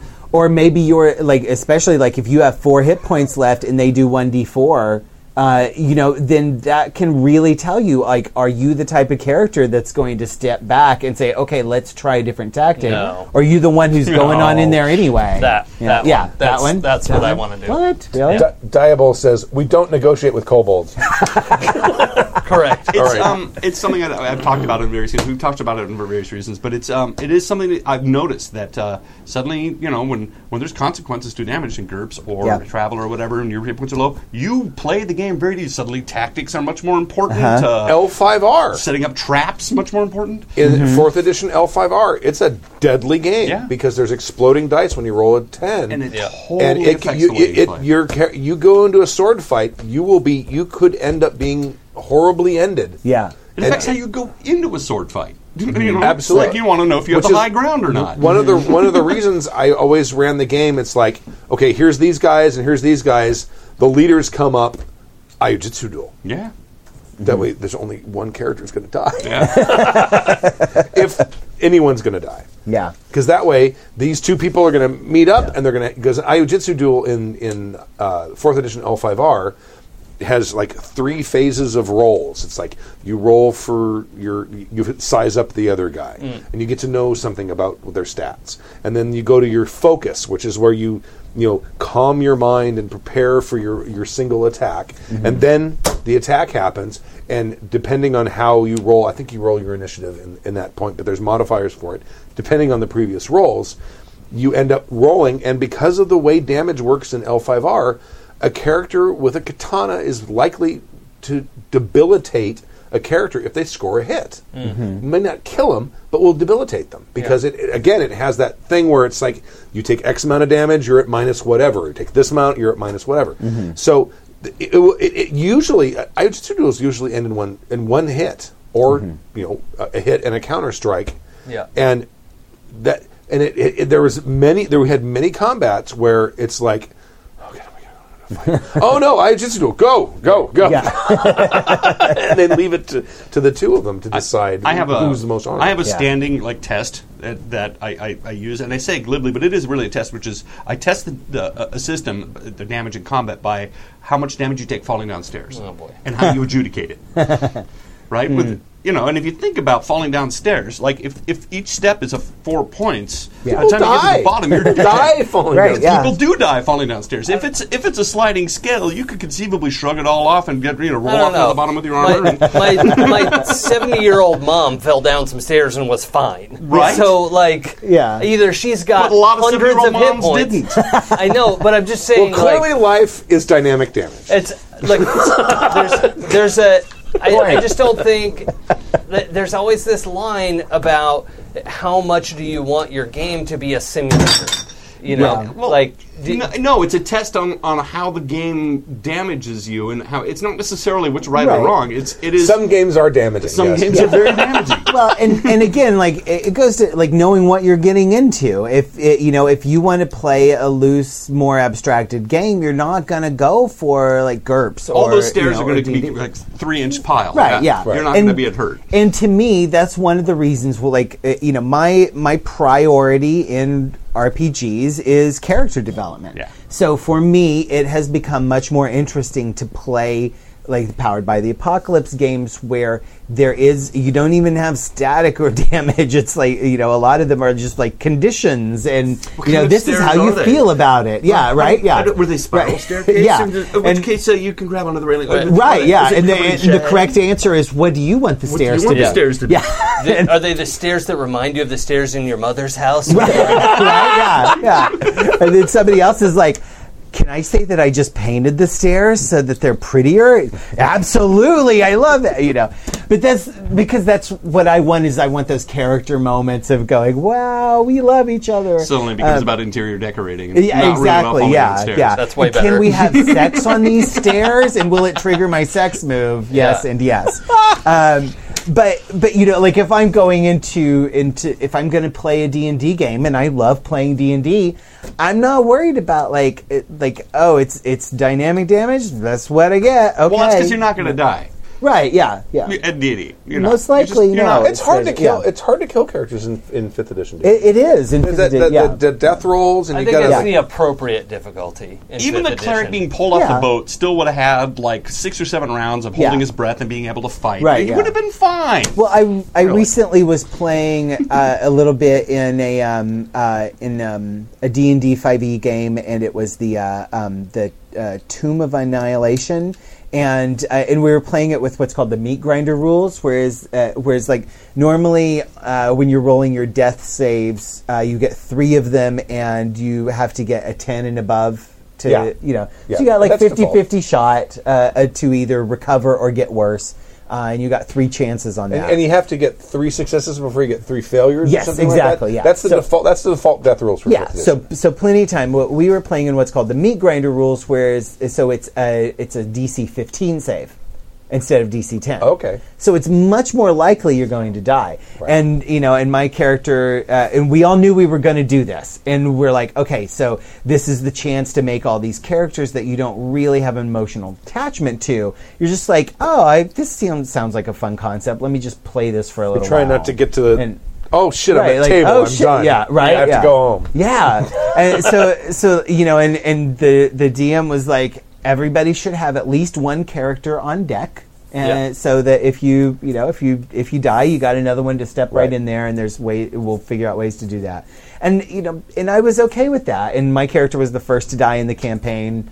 But it was like, it's fun. It's a different way of gaming than what I'm used to. I think if you go into it knowing that's what you're doing, Exactly, you've prepped and... That's a different experience. Yeah. You wanted to do that. Yeah, And if you go into a D&D game with your 10-page backstory Right. and and your 14 character illustrations, and you get killed in the first 10 minutes of the game from You went out and bought a mini, right? And then yeah, you painted and it. painted it. Yeah, with the one hair brush. And then Right, the bard plays a song that sends your cleric to a Yeah. watery grave. Watery right. Boom, Yeah, Yeah. And then you're like, if you didn't know that's what you were getting into, well, yeah, you're justifiably upset. Yeah, Sure. it's like, you didn't get a chance to hit. Right. Yeah. All right, Ghostbusters fair tomorrow, LA so we're going to do reprise. this Yeah, quickly. we Yeah. have to hurry. Thanks. Okay. So Ghostbusters LA reprise. So in case you guys didn't know, I'll keep it quick. Stu, I think, was the very first game that we recorded. It was the first And- eight and was it official Savage Worlds or AP. GURPS? It was a It was in GURPS. Savage Worlds. It was Savage Worlds, and Stu ran this wonderful Ghostbusters game that took place in LA. And it was Ghostbusters had franchised. it was a revolution to me. A revolution? Revelation. Revelation. A revolution to me because he Revelation. pulled in all these local land sites, including Disneyland, and found maps of the areas. Awesome. And so at some point we were like, wait, this is a map from the 30s of LA. And so people called up on their phones and looked, and he planned for this, that we were able to use this stuff. It's old hat now, but back then, this is the first time that I'd taken a really long break with gaming and coming back into this. I'm like, so all of this stuff. Oh my God! We Crawford. Oh, yeah. This actually takes place like here. Yeah, modern day settings Wow. are fun. Yeah. Because back in the day when we were doing it, you had to go to the library and get a Xerox and get a map, and you're Yeah. like, it's Portland from the 30s. Let's just keep going. Yeah. Anyway, so I'm going to read the email. Hello, fellow gamers and geeks. I was talking to a friend recently about the original Ghostbusters LAAP, similarities with Stork's character and one from the past that I ran. It was one of the first APs I found on Happy Jacks back in the day. It was the first AP we did. Yes, it was. And enjoyed it. I decided to download it again and listen on my way to work. I was amazed at how much different the experience was, for one main reason. Over the past few years, I've gotten to know everyone at Happy Jacks. I now recognize voices, can see where the characterizations was coming from, etc. And to hear Stu's kids in the background, boy, they were younger back then. I'll have to listen to that because that's got to be 6 or 7 years ago now. Oh, they were babies. Yeah. Aw. Yeah. Allie was probably 6. Oh, Zachary was probably 4. come on. Yeah. With the addition of video streams, I can now picture the people at the table having a blast with the game. It makes the entire experience very cool. Just wanted to let you know, your 5-year-old APs still have some life in them. He said 5. Steve from Atlanta. P.S. The similarity I was talking about involved a Dresden Files game with a character that did not believe in magic. Wonderful role-playing, trying to explain everything away. Yeah. Fine. My character was a grumpy old man who didn't believe in magic. So, and oddly enough, everything that happened, because it was Ghostbusters, actual ghosts were doing stuff. Oddly enough, he was looking the other way. Stuff happened on the ride at Disneyland, fine. so he was like, "Oh, they drank the water," hallucinating. Everything was explained away until the very last moment, and it just sort of worked out that way.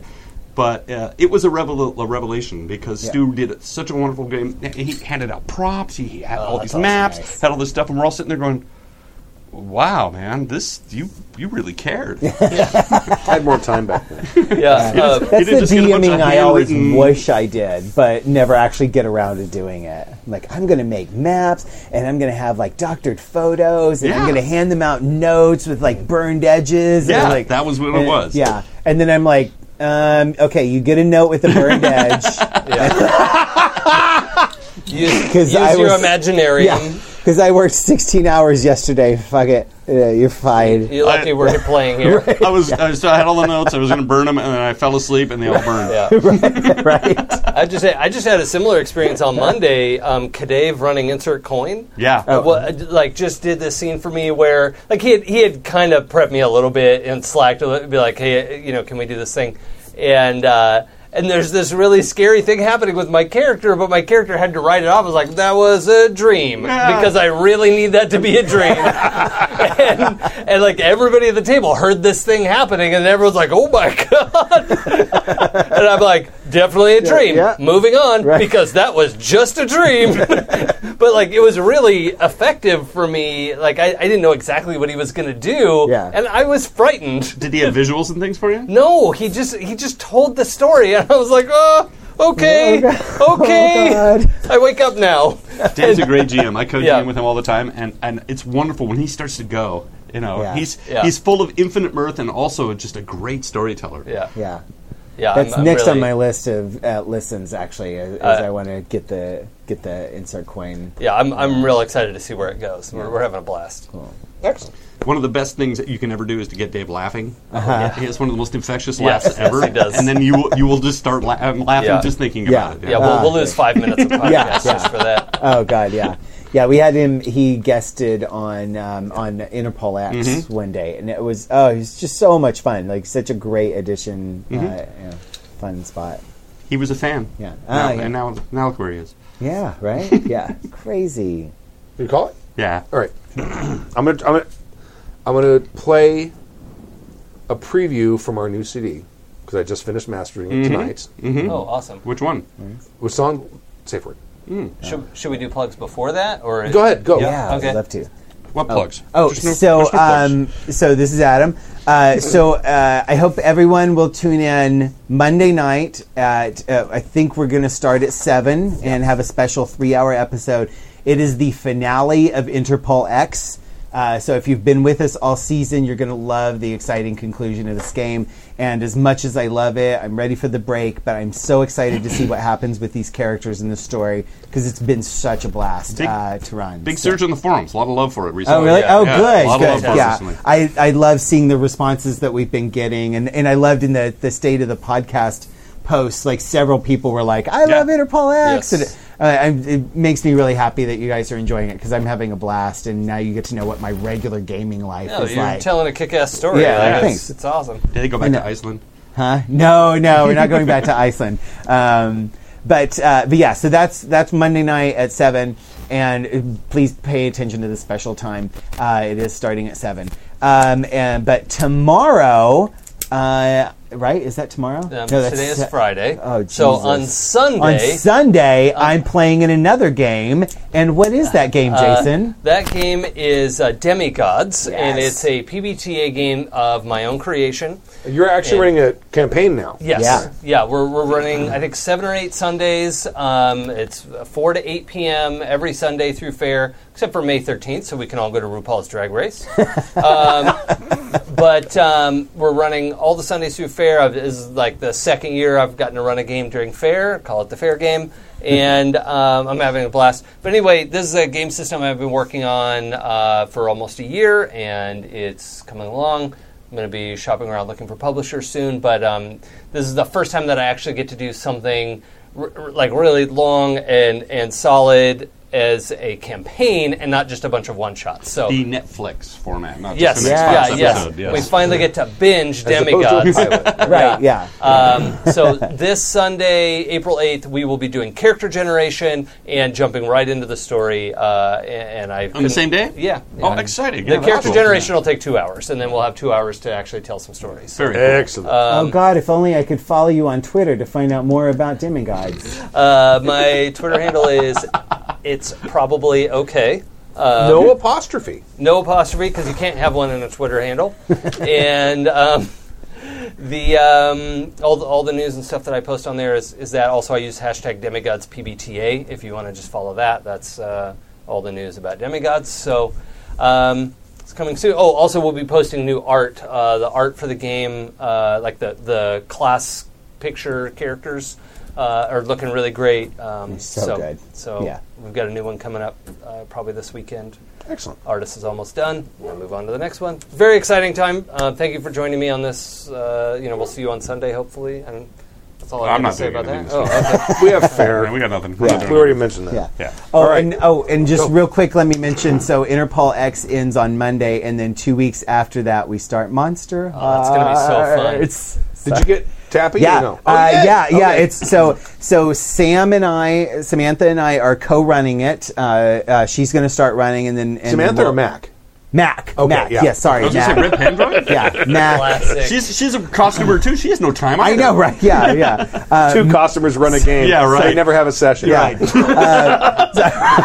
But they look great. But they They look look, great. yeah, extensive descriptions of the characters' costumes, but For nothing the one actually session, happens. they were all able to make it together. Right. Yeah.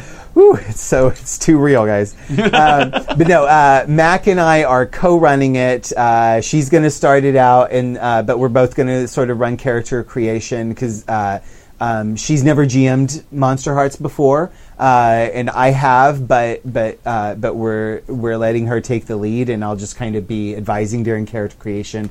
And Backseat GM. yeah, backseat GM, and she and I are both going to make characters, PCs, and then when I take over GMing for a couple of sessions, her PC. So you're gonna will round come robin in. kind of. Yes, Yeah. exactly. Awesome. Yeah, which is something that Jason and I have done several times. Yeah, with PBTA games before. really suit that well. It's Yeah. super easy to Right. kind of slot in and Yeah. make the character an NPC for a little while, and then Yeah, Prep light game. So, yeah. There's no big secrets that you have to share with the. Exactly. Yeah, not right off the bat, usually. Right. Yeah. So it's me and Mac, and then Tappy is going to be one of our PCs, and Joey. And How is?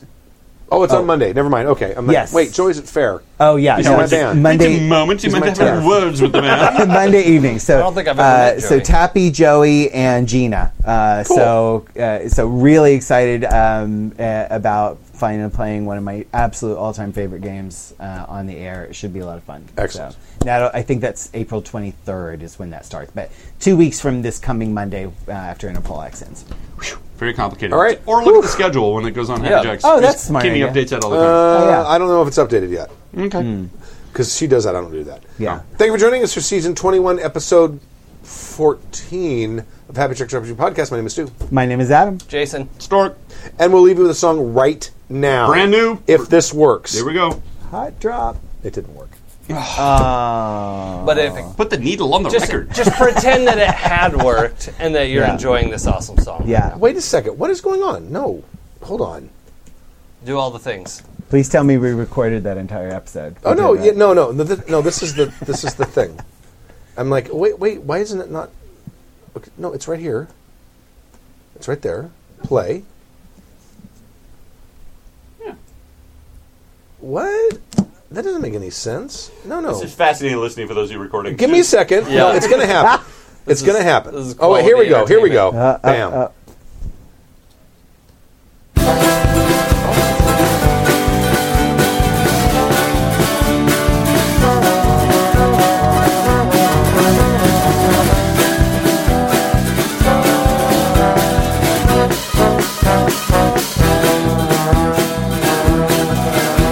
I met a pretty woman down at the local pub. She was tall and she was fair and she was curvy everywhere. I asked if she would join me for an ale and some grub. And as the night passed from day, I thought things might go my way. And when the pub had closed, I got an invite to her home, though she called it her lair, and I was unaware that hanging from her belt were manacles of chrome. And I suppose I shouldn't skip that she also wore a whip. Oh why does she insist I call her mistress? And why on my wrist to the bedpost now secure? I know that there's an utterance to make my pain desist, but I can't recall my secret.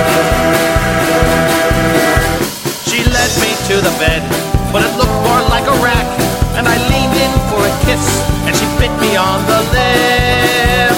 And when I tried resisting, I got a mighty whack. She did a little dance, and then cut off my pants.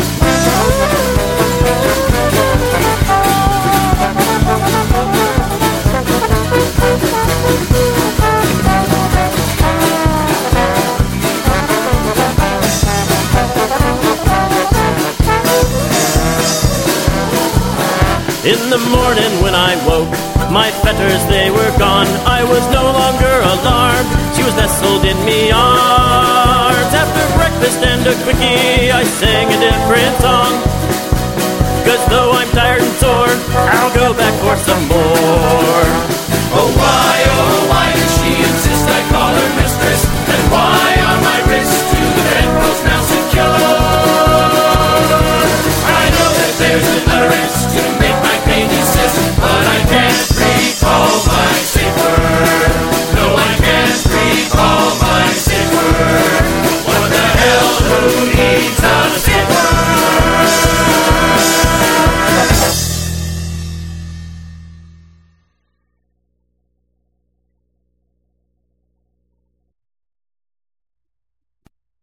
The preceding program has been a presentation of the Angry Folk Media Empire. Bum, bum, bum, bum, bum, bum.